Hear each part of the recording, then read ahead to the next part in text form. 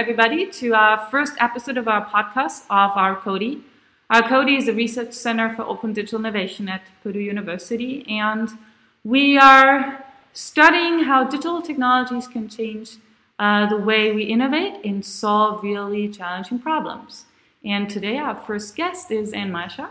She is a chair professor at Marshall at University of Southern California, not Carolina, sorry about that. And she's an expert on digital innovation. And today, I'm excited that she will be talking and sharing experiences from her research on crowdsourcing. And she also published a book, Unleashing the Crowd, Collaborative Solutions for Wicked Business and Societal Problems. And we will learn more about crowdsourcing and how to unleash the crowd from her today. Okay, and are we ready? We sure are. Okay, great. Thank you for inviting me. For a general audience, can you give a brief summary of the concept of innovation, crowdsourcing, and why organizations should use it for innovation? Sure, of course. And again, thank you, Sabine, for inviting me to this wonderful podcast. I've been following your center for many years and excited about all the research you guys do and know how important it is, and it's foundational. I use your research in my own research. So thank you for inviting me. This is a very exciting opportunity for me. Now, to address your question, today organizations cannot stay in business without constantly innovating. By innovating, we mean come up with new products and new services or new markets or new partnerships. And they can't rest on their laurels, so to speak. In other words, the way they currently do business is fine, but then the competitors will catch up and surpass them. So they have to constantly be thinking about what's new. And this is not just for large businesses, this is for small businesses, as many of us are viewing this from a pandemic perspective, and we can see that we have to figure out how to innovate into what's referred to as the new normal. And so so these companies are looking for ways to innovate, and they're trying to come up with new ideas. And so the question is where do you come up with these ideas? They don't just come out of the blue. And if you just speak to your existing customer base, then what ends up happening is you get innovations for your existing customer base. And so what you really want to do is come up with innovations that might disrupt the industry or might come up with new ways of revenue, new sources of thinking about how you generate impact in the world. And so we refer to, most of these companies refer to what's called the ecosystem, and that's something that your center studies a great deal, which is understanding the ecosystem of an organization. And that's what's referred to, in my view, as the crowd. So the ecosystem for an organization wouldn't just be their existing customers. It would be people, it would be suppliers to suppliers. It would be competitors. It would be potential competitors, or what we call, it might be complementers, organizations who provide other kinds of services. It would be technology vendors, current technology vendors, future technology vendors. It might be different industries that maybe you could sell to. So, for example, if you're a small restaurant, maybe it's not just simply the ecosystem of your suppliers, but it could be maybe foodies and discussion groups who don't currently go to your restaurant, but are interested enough in food and to be thinking about ways of innovating in this space. And so this is so some members of this ecosystem will never buy your product, but that's okay, because you're not expecting that the ecosystem itself generates revenue. It's that the ecosystem will end up generating ideas that you can then translate into revenue generation, and that's really what's referred to as open innovation crowdsourcing. Ah, And so basically, innovation, to summarize, innovation crowdsourcing is a method for an organization to access the crowd. Mm-hmm. So just one follow-up question. You're speaking about, not just organizations in the ecosystem, but the actual individual. Like the individual plays an important role in the world of innovation crowdsourcing, rather than just other like organizations that are really integrated. Yes, thank you for clarifying that. Yes, and so it could be employees inside the organization would be certainly part of your crowd, and it would be like we said, the individual foodies or an individual supplier or an individual in the supply chain. Right. Okay, so crowdsourcing, there's a lot of work out there on crowdsourcing. So innovation crowdsourcing is then different from crowdsourcing because it's actually about using the crowd for an innovation-related task so that you basically innovate as an organization. So that's... Yes, very good, very good. And you're right, there are these other forms of crowdsourcing like open source software where you're just you're completing a task, or Mechanical Turk, where you're, again, completing a task, and that's not what we're talking about. Yeah. Okay, so then I'm moving on to your book, where you also describe the disappointments of an idea-sharing approach when implementing innovation crowdsourcing. Yeah, so the current reality of all the vendors and of all the uses of crowdsourcing is to say, is what we might call the idea sharing approach, where what you're doing is you're going to your crowd and you're asking them, give me an idea. And what happens is when you do that, the ideas are not very good. Either they're not feasible, or they tend to be ideas you would have already thought about. And so what has happened over the years is that you get companies who have reported to us, like chief innovation officers, who have reported to us that most of the ideas we get are ones we've already thought of. Or another telling quote is, we use crowdsourcing just for marketing now, since it's not useful for helping us to solve real and difficult problems. Now, I want to clarify that if you can define your problem very narrowly, then certainly you can use certain crowdsourcing methods, such as incentive, where they have a captive crowd of very creative people who are very deep in their specialty, and so if, for example, you have a very narrowly defined problem, like you need a certain kind of metal to be able to handle a certain kind of heat. Certainly in those kinds of situations, idea crowdsourcing is useful. Or if you're Procter & Gamble and you're looking at dentists to tell you, let's say, an idea of a new toothpaste flavor that they think that their customers might like, then certainly open innovation and idea crowdsourcing is useful. But when you're talking about what I would call more disruptive innovation, new products, new services, new ways of thinking about about the market of your products, or new partnerships, idea sharing crowdsourcing just doesn't work. We've seen lots of examples of where what happens is people provide an individual idea and it's not implementable. Mm-hmm. Or they'll provide an idea that is not very novel because they don't know very much about the industry. Mm-hmm. So, for example, there was a study of NASA did 13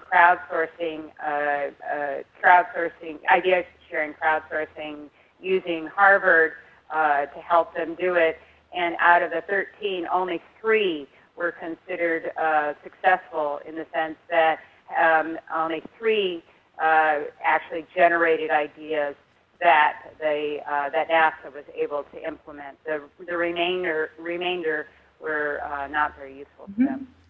Yeah, thanks for sharing that. That also resonates with some of my experiences when I work with large organizations. I tried to, experiment with crowdsourcing for innovation, and then in the end said, this doesn't really work because the ideas, we have them all already. Just one kind of, clarification question for the audience. Some might know maybe the famous kind of Netflix competition where Netflix is asking for people to come up with an algorithm for better, recommendations of what movie to watch. That would be some of those problems that are, it's well defined. You can evaluate it because it needs, it's a predictiveness. Because you have a data set, and it's not necessarily what you would call wicked also in your book. Is that correct? Yes, and also I'd like to point out that because Netflix and most companies are trying to structure their problems narrowly so that individuals in a crowd can solve it. So what Netflix had to do was provide their data and in a particular way, so that they could then get the kinds of algorithmic analysis that they wanted from the crowd. Now, what ended up happening is they received a recommender engine, but ended up not using it because it wasn't implementable in all the other issues that were relevant to Netflix at the time. So this is a perfect example of where the company actually structured a problem and then got a solution to the problem, but then because they structured it, they didn't get the answer that they really could use. If they had left it more open to allow the crowd to do both analysis of their data, but maybe to also consider other issues, they might have gotten a solution that was more implementable. So maybe can you just, again, and sorry for just asking follow-up question here, what a wicked problem is and how that's different from a well-defined problem? Yeah, so a well-defined problem is a problem that has a clear answer. And so in the Netflix case, the problem, the answer to the problem was how closely could you provide recommendations that fit the previous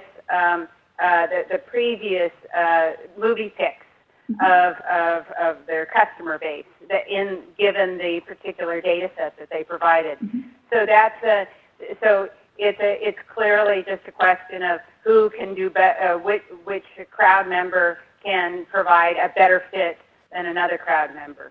So a lot of the crowdsourcing, idea-based crowdsourcing, is of this kind, where you've got this very clear fit index, and so it's and for example, in the NASA, it was often development of optimization software. So what would be a more optimized program that was developed.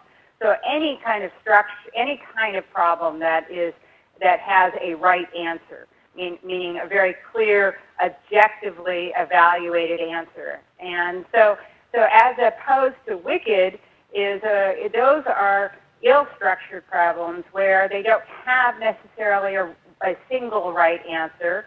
Sometimes sometimes you as the company sponsoring the innovation challenge, you can say something like, I know it when I see it, but I can't define it in advance. And so it could be, for example, we now have a lot of companies starting to do what's referred to as open innovation strategy formulation.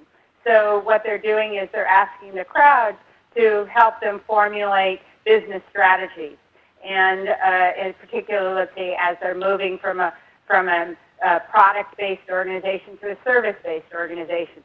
So there's no right answer in coming up with a new strategy. There are better and worse answers. There are answers that seem to be a better fit for one dimension of the solution than another. So like one dimension might be acceptance among all the potential stockholders. A different dimension might be fast ramp-up. Another dimension, fast ramp-up through production. Another dimension that you might evaluate might be competitive advantage relative to other competitors. So the concept is with ill-structured or wicked problems, you don't have a single solution. So we see companies using them increasingly, as well as organizations, NGOs and government, for like global climate change, allocating water, political, more politics-oriented kinds of questions. And so it's what we call important societal questions. So an organization might want to get some ideas from the crowd about corporate social responsibility, or they might, or sustainability, but it's not just societal. It can be, like I said, just open strategy development. Mm-hmm. Yeah, that resonates also well with some of our interests, societal questions or related to sustainability, and as you just mentioned, where government also plays an important role in now reaching out to the crowd to, define policies, strategies, to, create better, higher quality of life, and that's a very wicked problem. Yes. That's wonderful. Now let's move on to your book, where you move away from idea sharing and say idea sharing is not going to work, and you propose a slightly different approach. Can you describe, the differences? Sure. It occurred to me when I looked at the idea sharing crowdsourcing, it occurred to me that there was nothing about the idea sharing crowdsourcing method that was taking advantage of all the research on innovation. And all the research on innovation says that people generally don't come up with ideas on their own in a corner of a particular location. I mean, even Einstein needed his wife at the time, and so you need people to talk about the problem statement, the questions, the issues, the dimensions. You're trying to engage in some kind of discourse about the problem framing, about how to about some of the contradictory objectives. And so when I thought about that, I said, well, so how can we replay that? How can we play that out in a crowdsourcing context? And I realized that nobody's going to engage in a dialogue per se in crowdsourcing because because there's all these incentives to say don't talk to other people because the incentive is let me be the winner of this crowdsourcing. So I'm not going to share my ideas with others. And so then I said, okay, so how do we try and replay the innovation predictors in a crowdsourcing context? And I realized that what you could do is get crowd members to share knowledge about the problem and what we would call creativity triggers. And so you ask them to share experiences they've had with that problem. So, for example, in one challenge that we ran in New Zealand about pests, trying to get rid of pests in New Zealand, some people would talk about their experiences with trapping the pests, and other people would talk about the experiences of going into forests and not hearing the indigenous species and how sad that made them. And other people talked about the poisons that were being put down and how it was affecting the Maori way of life.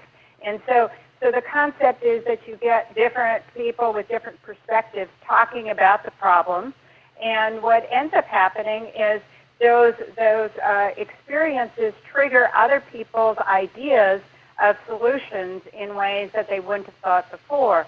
And so it takes the New Zealand case is they began to think about, well, okay, how do we deal with pests without changing the Maori way of life, in a way that maybe provides some rapid rejuvenation of the indigenous species, the near extinct species, and use traps. And so that was sort of this combination of other people's experiences to then create this idea that maybe what we have to do is find walled off contexts, environmental spaces in which to experiment with alternative ways to decrease the pest population, so that we then will have these pilot experiences for people to realize what life can be like again when they can hear the birds again, and when they can hear the see the more diverse wildlife, and then that would create the public excitement to make it happen in other areas. And so as a result of that crowdsourcing, they started to work on specific islands and trying to create this walled off space for it, for the pest control. So the concept here is that you can call it a creativity triggering crowdsourcing that is going on instead of an idea sharing crowdsourcing. And so then what I was able to do was actually run an experiment where half of the crowdsourcing challenges were allocated to the idea sharing and half allocated to the triggering, and we found that the triggering generated more innovative solutions. So just kind of for clarification purposes, so when I hear explain on mind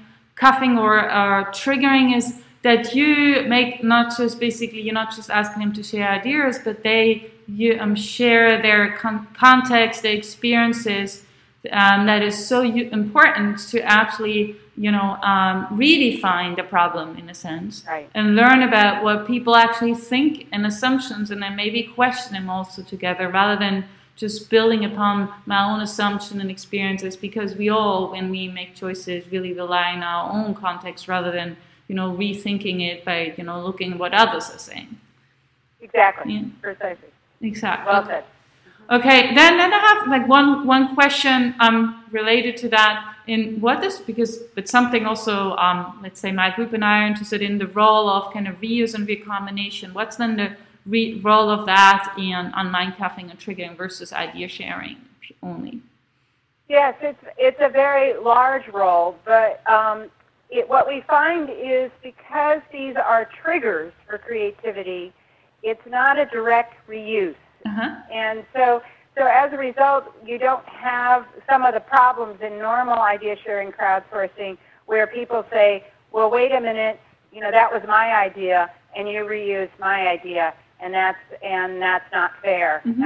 So what ends up happening is you get like this example where somebody is coming up with an idea that, yes, is a combination of other people's experiences, but it's been put into this context of an island, and that's certainly not what the trapper initially talked about. That's certainly not what the person who was sad about not hearing the birds was talking about, and certainly not what the Maori was talking about.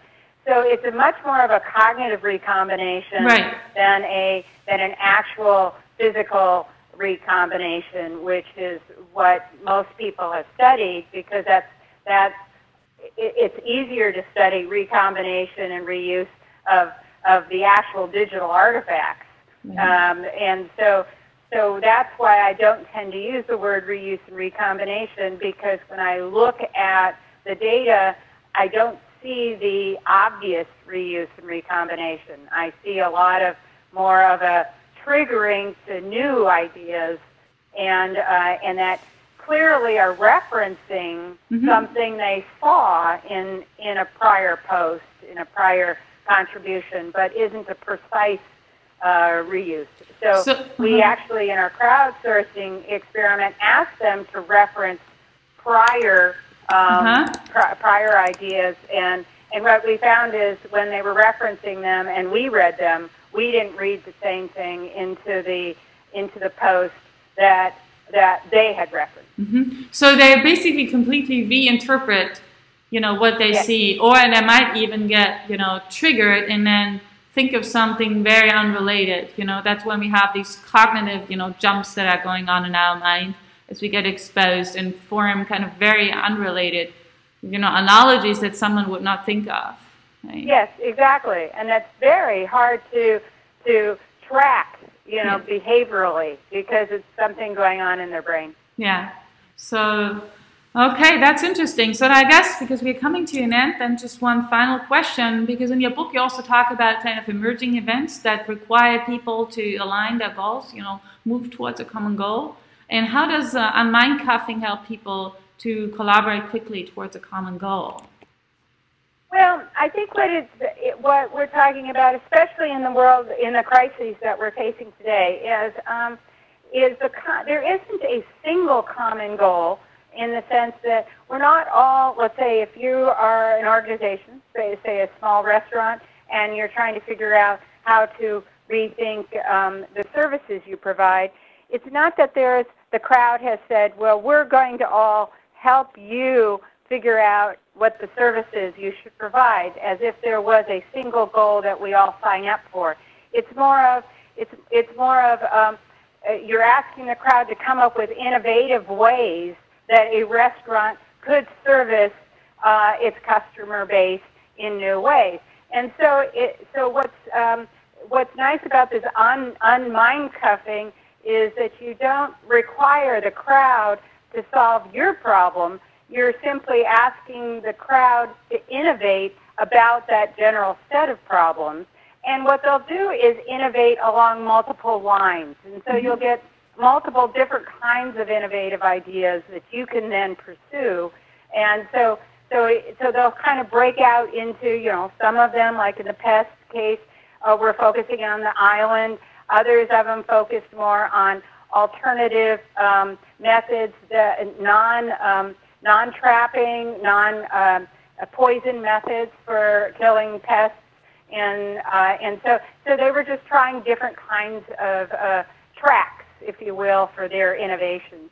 And so, and given that wicked problems are so wicked, meaning there are lots of different ways to attack them, you want that kind of richness from your crowd. Mm-hmm. And so that's going to apply in the world of the crises that we're facing today, as well as the future world where what we have is general turbulence, not necessarily a pandemic. Mm-hmm. Okay, thank you, Anne. I learned a lot today about online cuffing versus idea sharing. Is there anything at the end you want to give the audience to know, or a statement, or for scholars, for researchers, but also just practitioners or programmers that work on software related to that? Well, only that the crowd is being underutilized, and the crowd is a set of individuals who have a lot to contribute to solving these seemingly impenetrable problems that we're facing, and it's not the fault of the crowd that these problems are not solved. It's the fault of us researchers trying to figure out how to effectively use the crowd. Mm-hmm. Okay. Thank you. Then I guess what everybody should do who's interested in the topic, to read your book, which is available for sale, I think, as a Kindle version, but also as a hard copy on Amazon. And I'm hoping that people do that. Thank you again, Anne. And thank you again for inviting me to your center. And all of you researchers should be aware of this center at Purdue. Okay. Thank you, Anne. Thank you. Bye.